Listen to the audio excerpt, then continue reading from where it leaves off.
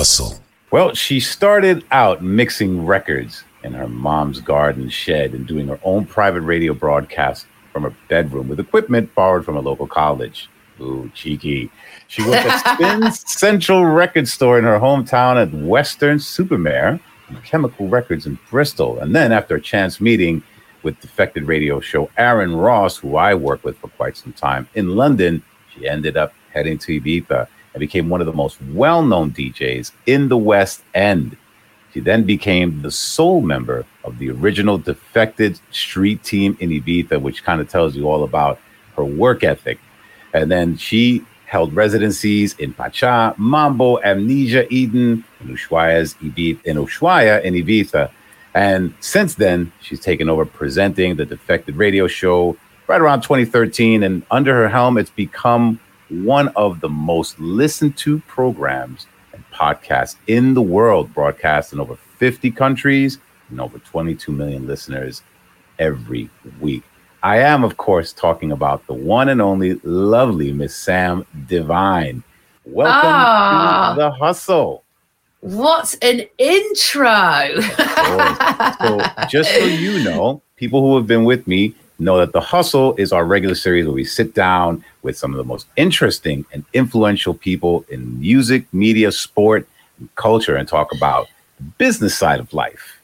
Now, this is an interesting one for me because I really wanted to start focusing more on ladies in the industry who I believe the music industry, especially entertainment, is generally disproportionately kind of weighted towards the male side.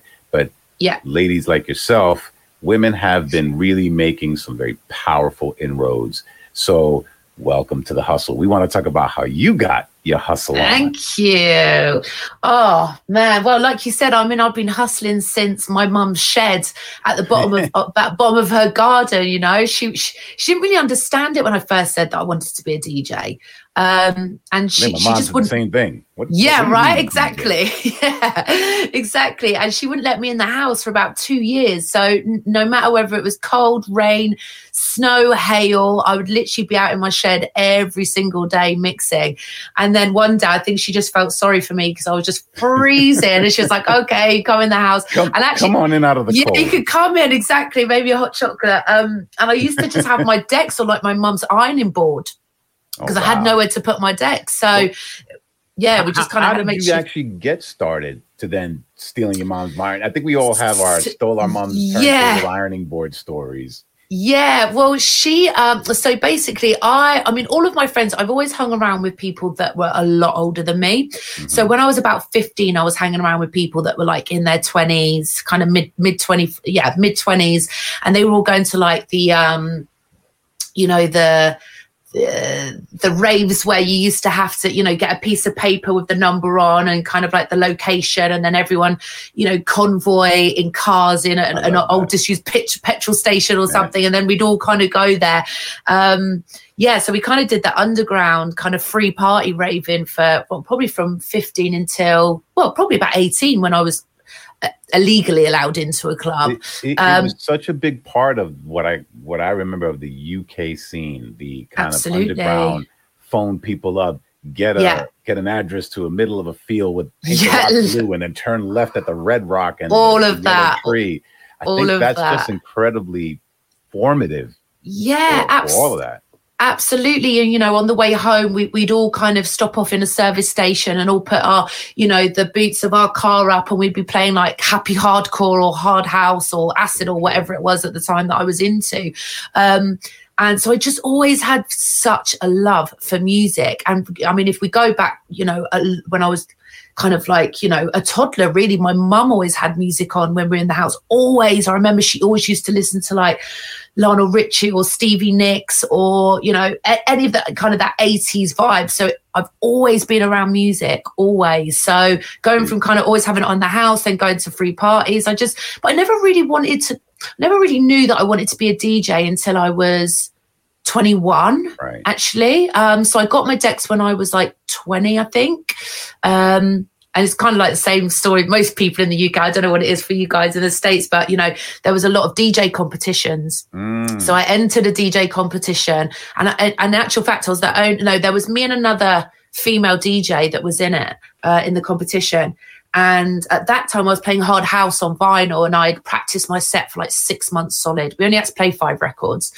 And she played 3 of the records that I was going to play. And I was like, ran to the toilets. I was crying my eyes out. I was in such a state. And my friend said, just flip it and just play the B-sides. And I was like, well, I haven't practiced the B-sides. Anyway, flipped it, actually won the competition. And then it all kind of just escalated from that. But I mean, at the time, I thought, when I first got my decks, it was kind of just for fun. But because I picked it up so quickly and all my friends were like, actually, Sam, you're quite good at this. And I remember, again, even before I was kind of in the shed, you know, I had my friends, if we were at after parties, I'd always want to, you know, jump on the decks. And yeah, it was, my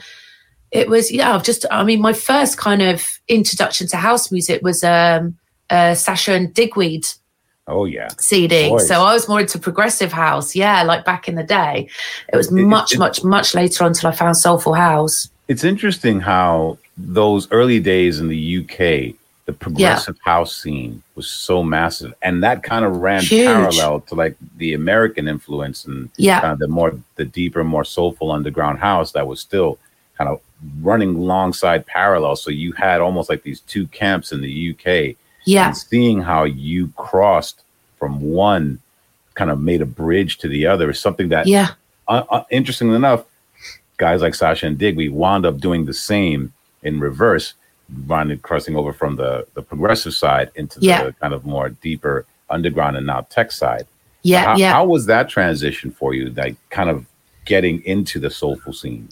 Well, I mean, if we kind of rewind, being influence from Sasha and Digweed, I used to play hard house, hard dance. I was really into my trance as well, you know, the era of kind of Paul Van Dyke, and I used to go to Cream all the time at Amnesia in Ibiza. And so I think progressive house was actually a good bridge for me from hard dance, because it was still that kind of higher energy BPM.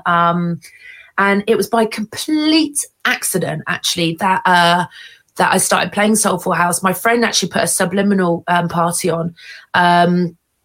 And literally, like the DJ didn't turn up. So like, Sam, can you just play some house records? So I borrowed my friend's house records. And literally, I was playing it so fast. I was literally playing like a Barbara Tucker record at like 135 BPM or something. She sounded like a chipmunk. It was ridiculous. Yeah, literally.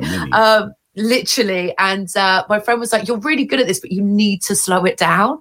So it took me a while because I'd come from like 140, 45 BPM, where it was just so fast. Yeah. And you just kind of, you know, just mixing beats, and it's got that big breakdown. Whereas Soulful had like all these elements and all these instruments and all this percussion and vocal. And it was like, you know, when I first started mixing, I was mixing vocal over vocal. And my friend had to say, like, you can't mix vocal over vocals, and just having to slow everything down. So I always like had to retrain myself, I guess, and just instantly fell in love with Soulful House instantly. And then I was kind of just on that wave there. But I was also working in record shops at the time as well, so I literally had, you know, the pick of the bunch. I had like my little Defected section even before I knew that I wanted to be signed for Defected. You know, Sulfuric was another huge label for me. King Street, Champion, Strictly, of course.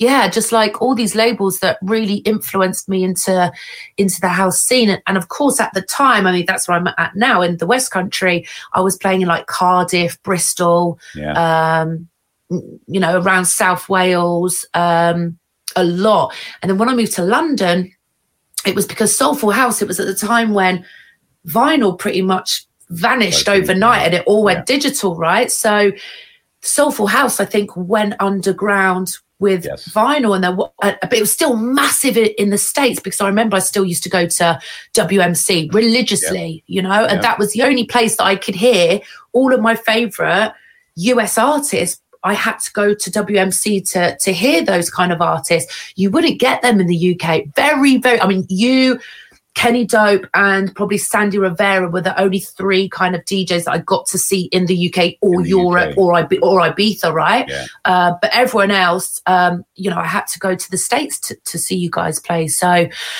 yeah, it was. But I kind of managed that shift quite well from Soulful. But then I was still kind of getting more into like electro and tech house then as well, you know, after seasons in Ibiza. So every kind, like you said, it's really interesting what you said about the bridge, you know, you kind of just one bridges into another and you just kind of get on that vibe then. And I still absolutely adore Soulful House, you know, that's my roots. My record collection is Soulful House. I've always been love. I'm sorry to interrupt, but no, I was saying the thing is that you really have made your name over the past few years within that soulful space. And I find it really interesting because, especially when you mentioned how important Ibiza became, the fact that you started out kind of playing in the West End and a lot of people kind of going, you know, a lot of the kind of cooler, snobbier DJs are like, oh, West End, whatever have you. Yeah. But that education that you get from the West End really because it's such a predominantly British and some Italians crowd, the fact that you really transition into the more soulful house side of things, when the transition, I think, was starting to really come back to the soulful underground house is interesting. And how did that transition from playing the kind of West End side that was going from kind of more commercial at that point in time, even EDM was 100%. Kind of really still bigger.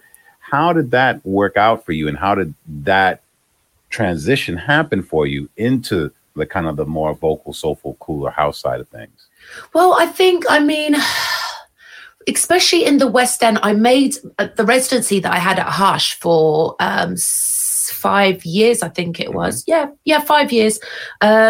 I made it my own. So I would have all of my friends fly over and actually play in Hush. So it was, you know, it was renowned as an underground bar, but it was actually like a nightclub. You know, I played 6 nights a week. I would do 7 to 8 hours sets. My only night off was a Tuesday. That was when Defected was at Pasha.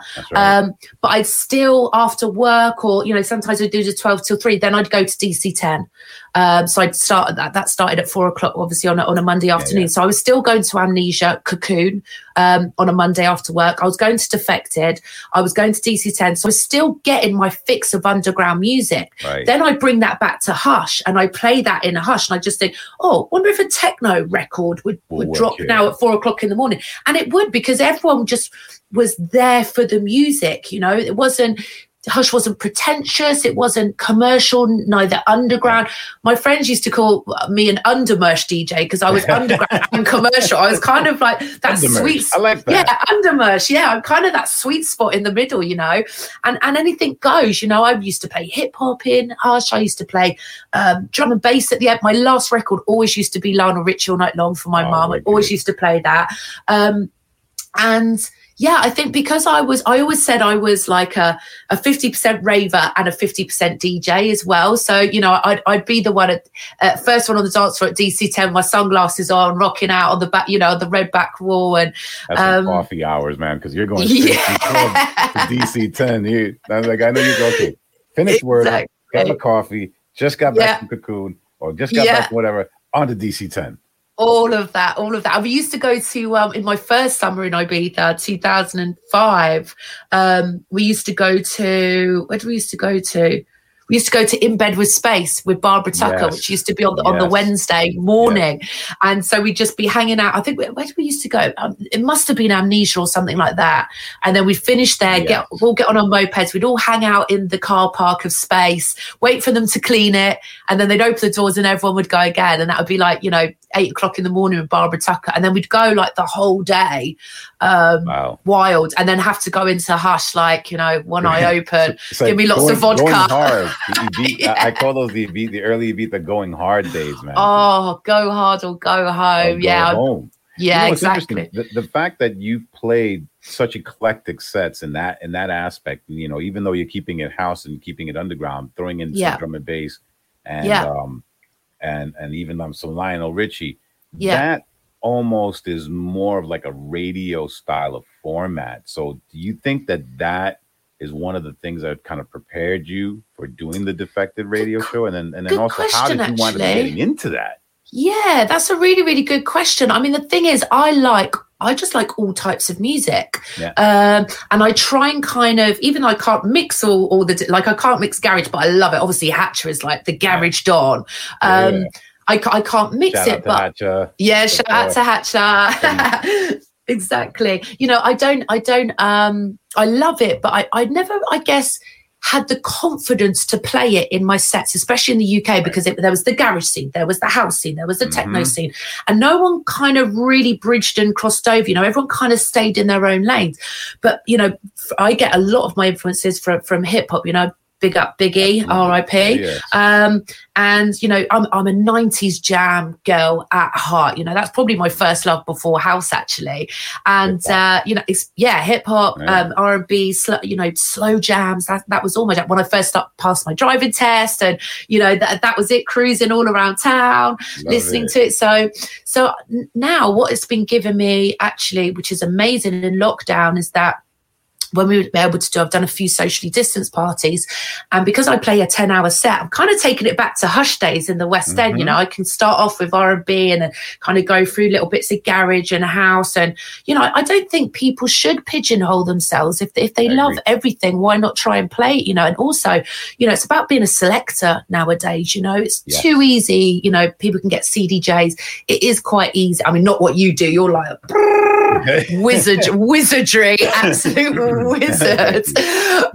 So, you know, but why not? And it is about being a selector, and it's about people taking people on a journey as well throughout the night, because I kind of find that when I'm just doing a straight up house set, it's cool, but I want to add in a bit of garage or a bit of Biggie in the end, or a bit of Lionel or whatever. It also keeps not only myself, you know, still challenging myself as well, which, you know, you're never too old to learn anything. That's, you know, I've taught myself how to mix R&B in lockdown, and now I'm doing a Twitch session. You know, it's like, I saw that. I never thought I'd do that. I know, it's amazing. I do a little Sunday afternoon jam while people are cooking their roast dinners and, you know, just chilling out. Or if you're in the States, I get lots of people there on their bagel runs or donut runs in the morning. the early morning. It's an interesting one because of lockdown, and because we've had to be socially distanced, I personally found that I wound up taking more time and attention to what I'm doing on my radio show. And obviously you really kind of done very, very well in the Twitch zone, which is kind of funny. We just had this conversation not too long ago. I'm like, I think I might need to re-explore that. The fact that you've done that I think has also helped your radio show. Really kind of take off into where it, especially how it's exploded now. So take us through how you actually wound up getting that radio show. Yeah. So it all started actually in Ibiza. It was called Defected Clubland Adventures. And it wasn't actually a radio show, but I used to interview the DJs at Cafe Mambo, at the pre-party, and then at Pasha. So I was just literally, I mean, you put a mic in my hand and I'm like, I just go off on it. I absolutely love it. Yeah, literally. I'm just... I know I should be a radio presenter, right? You too. Yes. And I just found that literally, I mean, exactly that. As soon as you put a mic in my hand, I just feel alive, and I just feel like that was kind of what I was destined to be. And we did that for a couple of years, and then Simon asked me to do the Bar Grooves podcast. I mean, it was so. Andy Durant will laugh about this as well. It was so kind of like stagnant. It was like, hi, this is Sam from the Bar Grooves podcast. And when I think back some of my earlier podcasts now, I'm like, oh my god, it was so cheesy. Like, oh, you need to listen to this track with an ice and a slice, and it was just like, oh my god, it was so cheesy. It takes a minute to find the kind of that comfort zone, but the more natural, the more you learn. This is something I find out, and this is one of the things that I've heard on your radio show. You have become someone who talks with their audience. Yeah, absolutely. Talking at them. And I think that is a key secret. It's really important. Yeah. To understanding how to be successful on your radio show. And so you started off a little stiff. When did you when did it click? Well, it kind of, I mean, I really only feel like in the last couple of years, if I'm absolutely honest, because I didn't want to listen to anyone else's radio shows because I wanted it to be my jam, you know, my vibe. I didn't want to copy anyone else. I didn't want to take bits from anyone else. I want it to be totally authentic to me. Right. So I kind of did I've been doing the Defected radio show for like 6 years now. Mm-hmm. And for the first kind of 3 years, it was still quite scripted. And then I kind of thought, take that away. And now I edit everything out myself. And it's about taking the listeners on a journey with you, you know, and I feel like I've built my community now, my kind of Defected radio community, where I can go anywhere in the world and someone goes, oh my God, I listened to the radio show. That's that for me is absolutely amazing, that people are invested in you, that not only do they love the music, but they love the journey that you take them on. You know, it's like different tones that you have to have with certain different topics. You know, last week, God rest his soul, you know, we lost Angel Miraz. And, you know, then you have to take the tone down a bit. And it's just, you almost have to talk to people's souls in a way, exactly how you do when you're in a club and you're playing music. You have to talk to people's souls because, you know, can you imagine if you've got this annoying voice and people just like, oh, I can't listen to her. Like, I just can't listen to her voice anymore. Exactly. So I've kind of built this tone, which has taken me, you know, a good few years. But I feel now, as soon as I get in my, you know, my little recording booth at home in my studio, I'm just like, right, I can do it with my eyes closed. You know, it comes as naturally to me as breathing now. And it's the same as anything. The more you practice, the more better you get at it. But I mean, radio for me is such a huge part of everything that I do, especially being in lockdown as well. You know, not being out, live streams, you know, have served a purpose. They're amazing because you can still reach out to people. But the radio, I feel like it's kind of like, you know, my comfort blanket, I guess. It's a very direct feeling when you know that people are going to be listening to your show. Absolutely, and you're kind of in your zone. And it's interesting because live streaming, as great as it is to share your sets, I do love the fact that the way you've got it set up, there is some direct feedback. But absolutely, think about sitting in front of a mic and talking. That's a little bit different to just to kind of being in your DJ zone. So, you know, I tend to do my mixes and then just kind of get that out of the way and then just focus on talking to people. Same. On the microphone. Is that kind of how you're doing it? Yeah, absolutely. I mean, obviously now I've got my KISS show as well. So I do KISS prime time every Friday, 9 to 11. So, and that was massive because now, you know, I'm on the dial now. So people could be driving around in their cars or vans or at work or whatever. And, you know, I'm on the dial, which is mad because I've done a full circle with radio. Because if we, you know, how you spoke about in the opening, how, you know, we borrowed equipment from my friend's college, and literally she used to teach underprivileged kids at college. So, and this was back in the MSN days, right? So you'd have the MSN Messenger, and we literally used to have about 10 people listed. They were all our friends, and she used to borrow, stroke, steal out the back door, appropriate. We always took it back the next day, but she would discount. Yeah, exactly. But she would come home with these massive mics or mic stands, and like we were all the gear and no idea whatsoever. And we used to run it out of my bedroom at my mum's house. This is obviously when she let us back in, you know, the decks on the on the ironing board. And literally we had all this gear. She only used to have like a little Fiat Punto or something. We used to open up the boot and it would all be like falling out.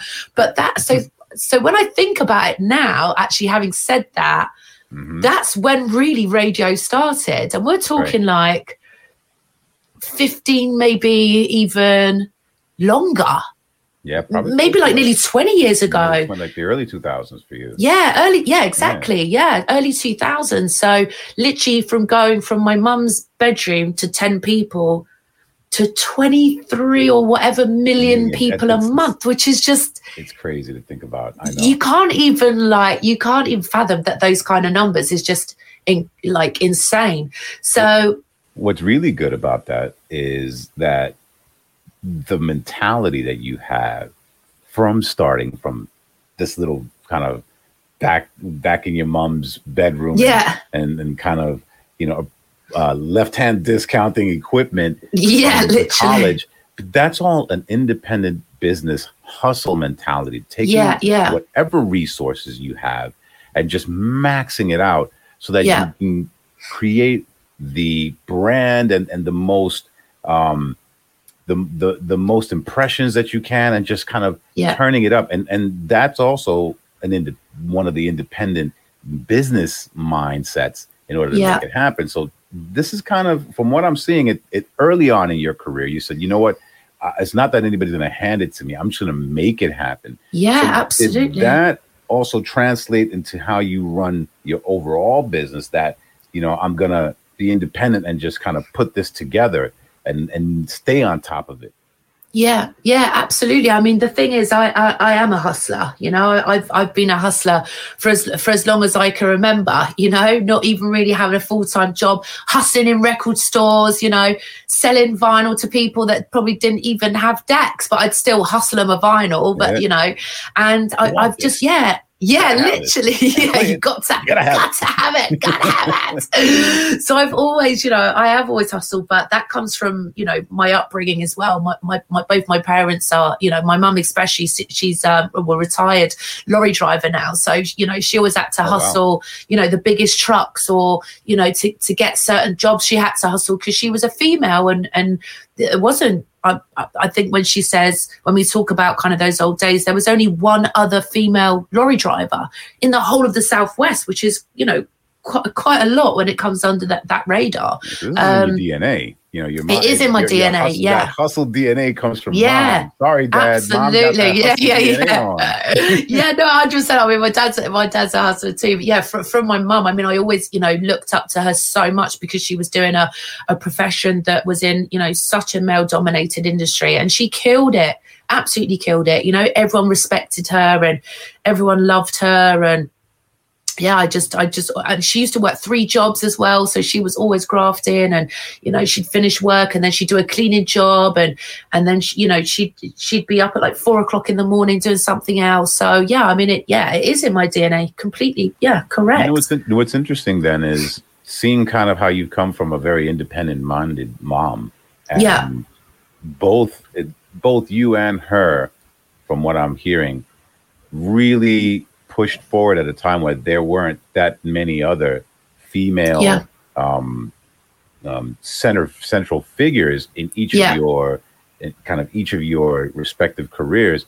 How have you found the breaking through that glass ceiling, and also kind of running into the inevitable kind of male dominated ignorance and kind of walls in kind of getting to where you've gotten to in your success? How have you found those difficulties and those challenges, and how have you been able to overcome them? And do you feel like anybody's really treated you unfairly at any point in time with that? Not so much, but I think the industry is very sexist. I think it is very sexist. I mean, it's now, because it's a thing now, right? So everyone's like on this, equality, kind of equal rights type of equal rights. And I just think, there's I've always been champion females. I'm the biggest, champion of female DJs. And I found that when I first started, when I was playing Hard House, there was like kind of like a clique of female DJs, and they were so powerful, and they had their own clique, and they had like they're called the Tidy Girls, and it was of a spin-off of Tidy Tracks, right? Tidy Tracks, which was Lisa Lashes, Rachel Auburn, and Lisa Pinup, and I looked up to them girls, and I was just like, oh, I want to be like you, because they were so strong and dominant, and no one messed with them, and they had their own artwork, they had their own record label, spin-off of Tidy Tracks, and I rated that so much, and that is what I looked up to them, so I almost like thrived to be like them and kind of be a part of their gang. I remember when I first warmed up for Lisa Pinup, and I was like, oh my god, I'm warming up for Lisa Pinup. It was like a thing, it was a massive thing. Awesome. But then when I started playing house, I was looking around, and there wasn't really any female house DJs, and I was like, So I had no one to inspire to. I had no one really to look up to. I didn't really know about Annie Mac then, I guess. Yeah. There was only really kind of like Hannah Lisa Wand, Loud, maybe. or not even Hannah Wand. She came, That's right. You came way after later. Yeah, way before Hannah. I mean, I was like 2005. She was 2010. Yeah, literally. I think because I brought that energy from the hard house world into the house world. I mean, Simon took obviously a huge gamble, you know, being the first lady of Defected, and there wasn't any female house DJs then. Even in Ibiza, when I'm trying to think, it's like Smoking Joe, Lisa Loud, Lottie. That was kind of it. That was kind of it from my memory. Headliners, exactly right. So. And then they were always lost in the billing right down here anyway at the bottom. So they kind of got lost. So it wasn't really a thing. So everything that I've done, I've paved my own way for. I've done, you know, stayed in my lane. And, you know, from when I first started at Defected, starting right at the bottom of the lineup and having to graft and hustle, I guess, my way up to the top to be able to headline. But I'm very, very thick-skinned. Not a lot kind of bothers me. Again, that comes from my mum as well, because, you know, being a lady trucker, not many people mess with my mum back in the day. And, you know, I kind of went into the whole thing of I just want to be respected. You know, if people think I'm a good DJ or not, that's cool. I just want to be respected, and I want to do things the right way. Because then, I don't know if you remember, we had the height of kind of the Paris Hiltons and Russian DJs playing with their nipple tassels on, and that killed us. Cheapened it quite a while. Cheapened it, exactly, and it killed us. It killed us for a good few years, where people didn't respect female DJs. They thought it was just like a gimmick. Being a female DJ was a gimmick, and you must have slept with a promoter to get you know, a headline slot at that festival or whatever. I was hearing all these mad things, but I'd never actually experienced that, because I kind of created my family within Defected, which are very, very well respected, right? So people kind of didn't mess with me, because they knew that I was very... And everything that I did in my career, every milestone, I just give 100%, 100%, 100%. So I almost didn't leave myself open for any of those hurtful comments. But of course I know it happens. Of course I do. And we weren't strong enough in numbers to talk about it before. I remember sitting on a panel at ADE, and this guy was like, so what's it like being a female DJ? But every single interview that I did leading up to that point was like, what's it? And I'm like, Are you tripping? Like, what are you talking about? Like, why does it have to be such a separated thing? I could sit there and say, how does it feel to be a promoter? It's exactly the same thing. Exactly and I just the same thing. Yeah, you know what it is? I think the perception is, especially in this very male-dominated industry, is that for a woman to get to a certain place, she either has to be a complete and utter bitch and basically steamroller everyone, or she has to be a complete and utter tramp and sleep with everyone. Absolutely. And this is why people like yourself, especially strong, independent women that have that hustle mentality, are so important to highlight, because trust me, I've been watching you very carefully over the years, and I saw from kind of the background, people don't realize that I'm actually paying attention. I'm like, okay, I see what Sam is doing, but more importantly, I see how you are doing. So it's not a matter of only what you're doing, it's the way you're going about it. And just like you said, everything I've seen you do, you've always given 100%. And I think that is the key, the investment and the commitment to really pushing things forward. And it's interesting, because have you run into any brick walls during that period of time of kind of putting yourself on the map? I mean, now you've got, you know, your own clothing line, you've got your label. It's a lot of trust me when I tell you, because I'm doing the same things. So I know the challenges that go with it. Have you run into any kind of brick walls getting there? I think, do you know what? Because I surround myself with such powerful, bossy women around me. Camilla and I, Camilla, my best friend of, partner in crime of 11 years, we started an all-female house lineup.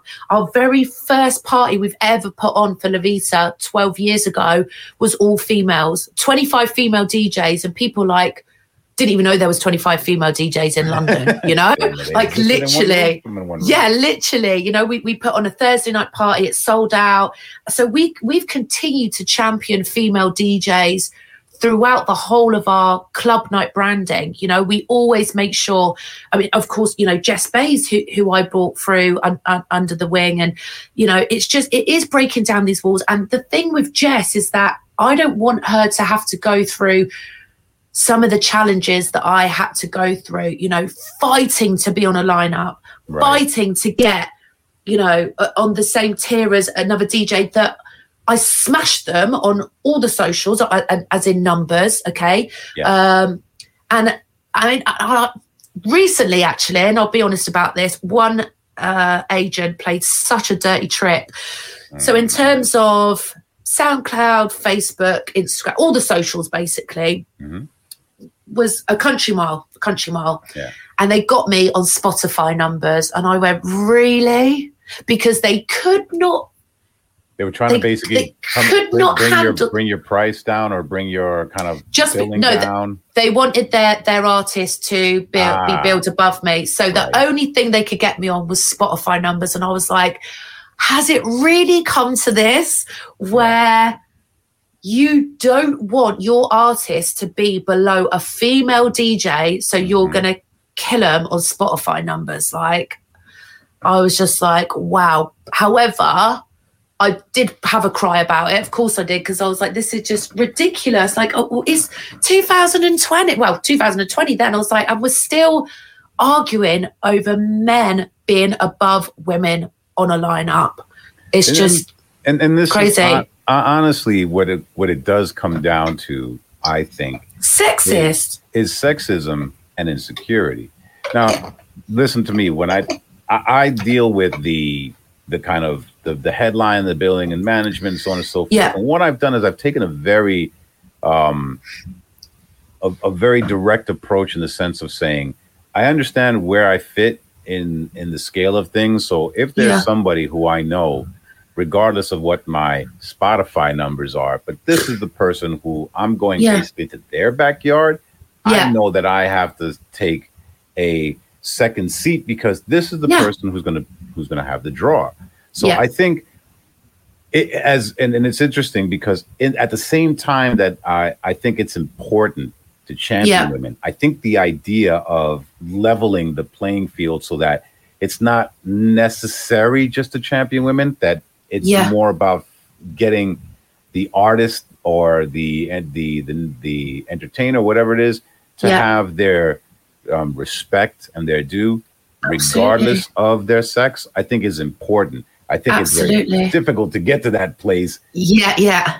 But I think you have managed to, as you said, bringing women like Jess Bays through and doing that female lineup, being able to kind of highlight that, I think has been one of the standout things that you've done in your career, is being able to kind of kick in the door and break the glass ceilings. Absolutely. So now, where have things kind of fallen down for you in your career, and what have you learned from that? Like, in what instances have things gone really peak-tong and wrong, and what have you learned from that? I've actually been one thing, I've got a life coach actually in lockdown, and one thing that we talk about a lot is being consistent. And I think for me, that's so important to be consistent, because I haven't really made records, really. I've kind of toyed with it up and now, whereas I know we've got my first remix coming out on your label in a couple of weeks. So this is one of the things that I've got to say is bringing you on to remix one of the tracks from, especially Huge, who's a big fan as well as I am of what you've been doing. Yeah. I've been seeing everything you've been doing. So I didn't realize that was actually I don't know why I thought that you'd had actually done other remixes before. No.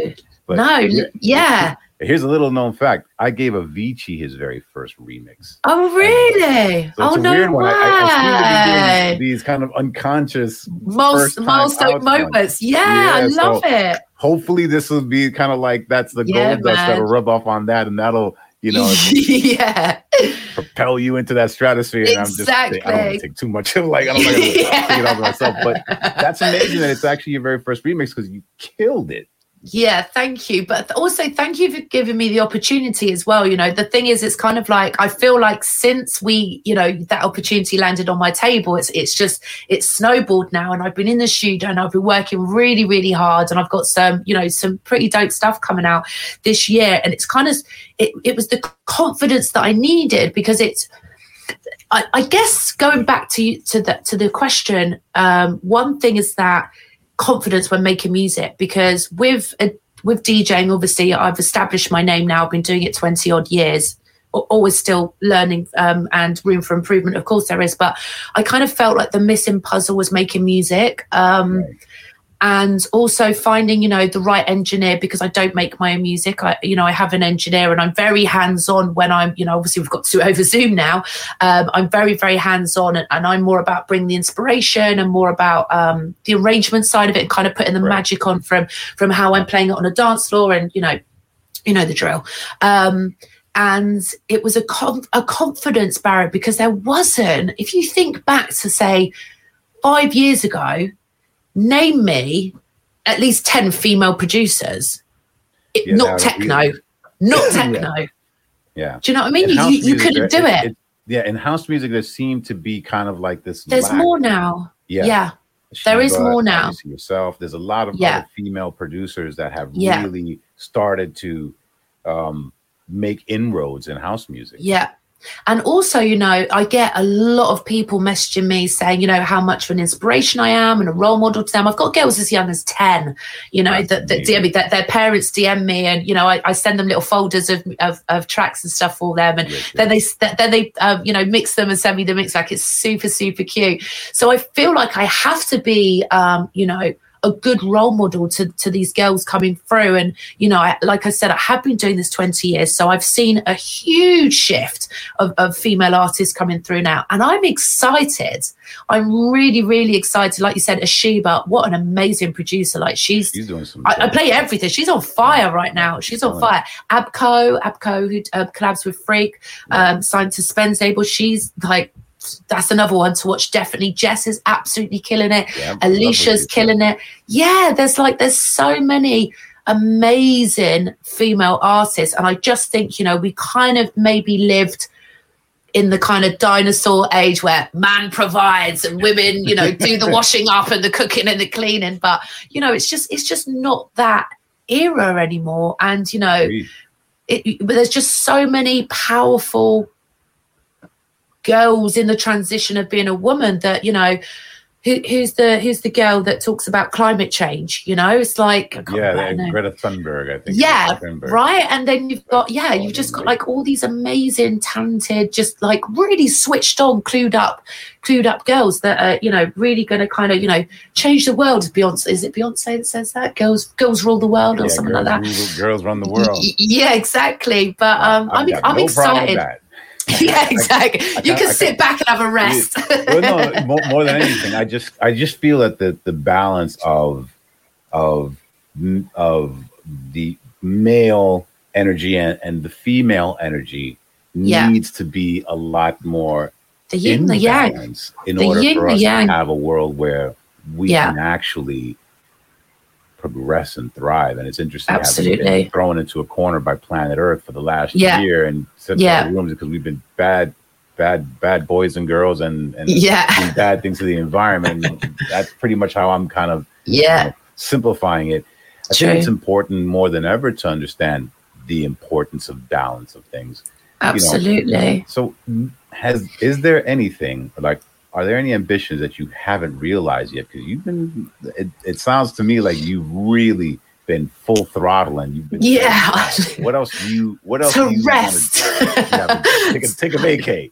Yeah, take a vacay. Literally, I mean, whenever I have a holiday, which isn't very often, it's always a working holiday. Even when Hatcher and I went on our honeymoon, I still played a club that was like 2 seconds away from our villa, and everyone's like, "You're mad, you're on your honeymoon," but I'm just like a workaholic. Like I just don't stop. So I feel like definitely in lockdown, I've been kind of horizontal, but literally like laid down doing my work because I just like just take a breath for a second, and it's balance for me is definitely, that's still something that I'm getting better at.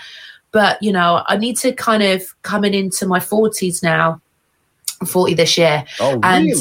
No. Yeah. I'm not gonna, it's the first time I've ever admitted my age, but I'm a bit older than you, so. But, you know, we're killing it.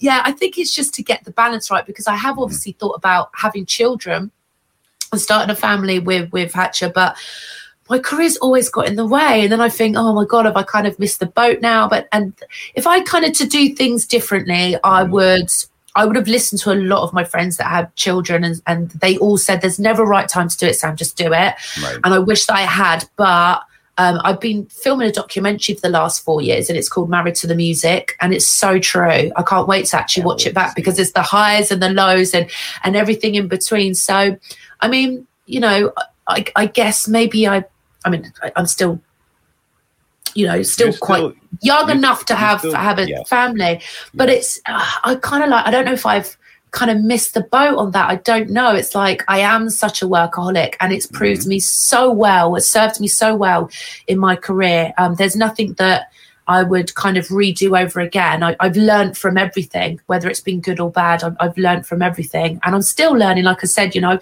taught myself how to mix R&B and hip hop 4 weeks ago. Hopefully get Hatch to teach you how to mix garage now. That's the next thing. But yeah, you know what? I just want to carry on being healthy and happy, and I still want to be, you know, an absolute, you know, team player for female DJs, and to know that they can do anything. They can do absolutely anything. And I think that's really important for people to have, you know, when I said I didn't have the confidence with music, and, you know, you send a record out to a label and they just rip it apart. And I just went, oh, maybe I'm not meant to be a producer anymore. But then, you know, you play it to your friends, or you play it in live streams, and, you know, it has a really good reaction. And it's just about following your soul and not letting anyone else tell you any different, because, you know, as a person, you're not a bad person. You know, you respect people. So anything that you do, as long as you do it with your heart on your sleeve, no one can say shit to you. You know, no one can say anything to you. I think that's one of the most prevalent things that I've taken to heart, that I'm happy to see it that you've taken to heart, is you have to trust your artist heart and instinct. Absolutely. And it's not going to please everyone 100% of the time, or maybe even 50% of the time if you're fortunate. But if you believe in what you're doing, I think that's one thing that I've seen you really do very, very well. Have 100% belief in what you're doing. And we all get knockbacks and like, oh, disappointment, this person didn't like it, so on and so forth. Trust me, I've had it a billion times with Simon and Selected and trying to send him records. It's all right, but maybe it's not quite for defected, you know what I mean? You sound exactly like him. Oh my God, that is amazing. But I think if maybe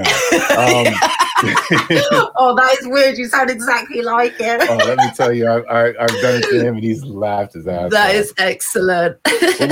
So kind of coming to the end of this, and this has been an amazing chat. Thank you so much. It really has. No, thank you so much for having me on. And also thank you for being my guest on my live stream. And I had so much fun playing on your live stream. Yes, that was so much fun. What advice would you give to people starting out in the scene and people who want to become a DJ, producer, who really kind of want to get into the space that you're in? What advice would you give them to kind of get things going? My advice would is to just play what makes you feel happy. because when I first started, I was playing all these different sounds till I got to one that did make me happy, of course, but I could have, kind of fast forward 4 years if I hadn't gone through all those motions. But at the same time, they wouldn't have made me who I am today. But I would say just play music that makes you happy, because it's so easy to go, oh, that DJ's doing that, or that DJ's doing that, and that DJ's doing that. You have to pick a lane and stay in your lane. Right. You can straddle a little bit. But I've always stayed in my lane, and I've always been consistent, and I've always believed in what I've been doing, and I've always executed it with, 110%. And I think that is what has served me so well in my career. And, people call me, the Queen of House, which doesn't sit right with me. I don't think it will ever sit right with me. Queen things really. Yeah, right. But I have to say, I think Queen of Defected definitely. Yes, Queen of Defected. Well. Yeah, Defected for sure. right now is sitting kind of like at the top of the house hill. So yeah, the kingdom. Hasn't done a landslide yet. so here, and just to kind of wrap it up, completing a nice shiny little ball. Looking forward, Sam, what do you see in your crystal ball?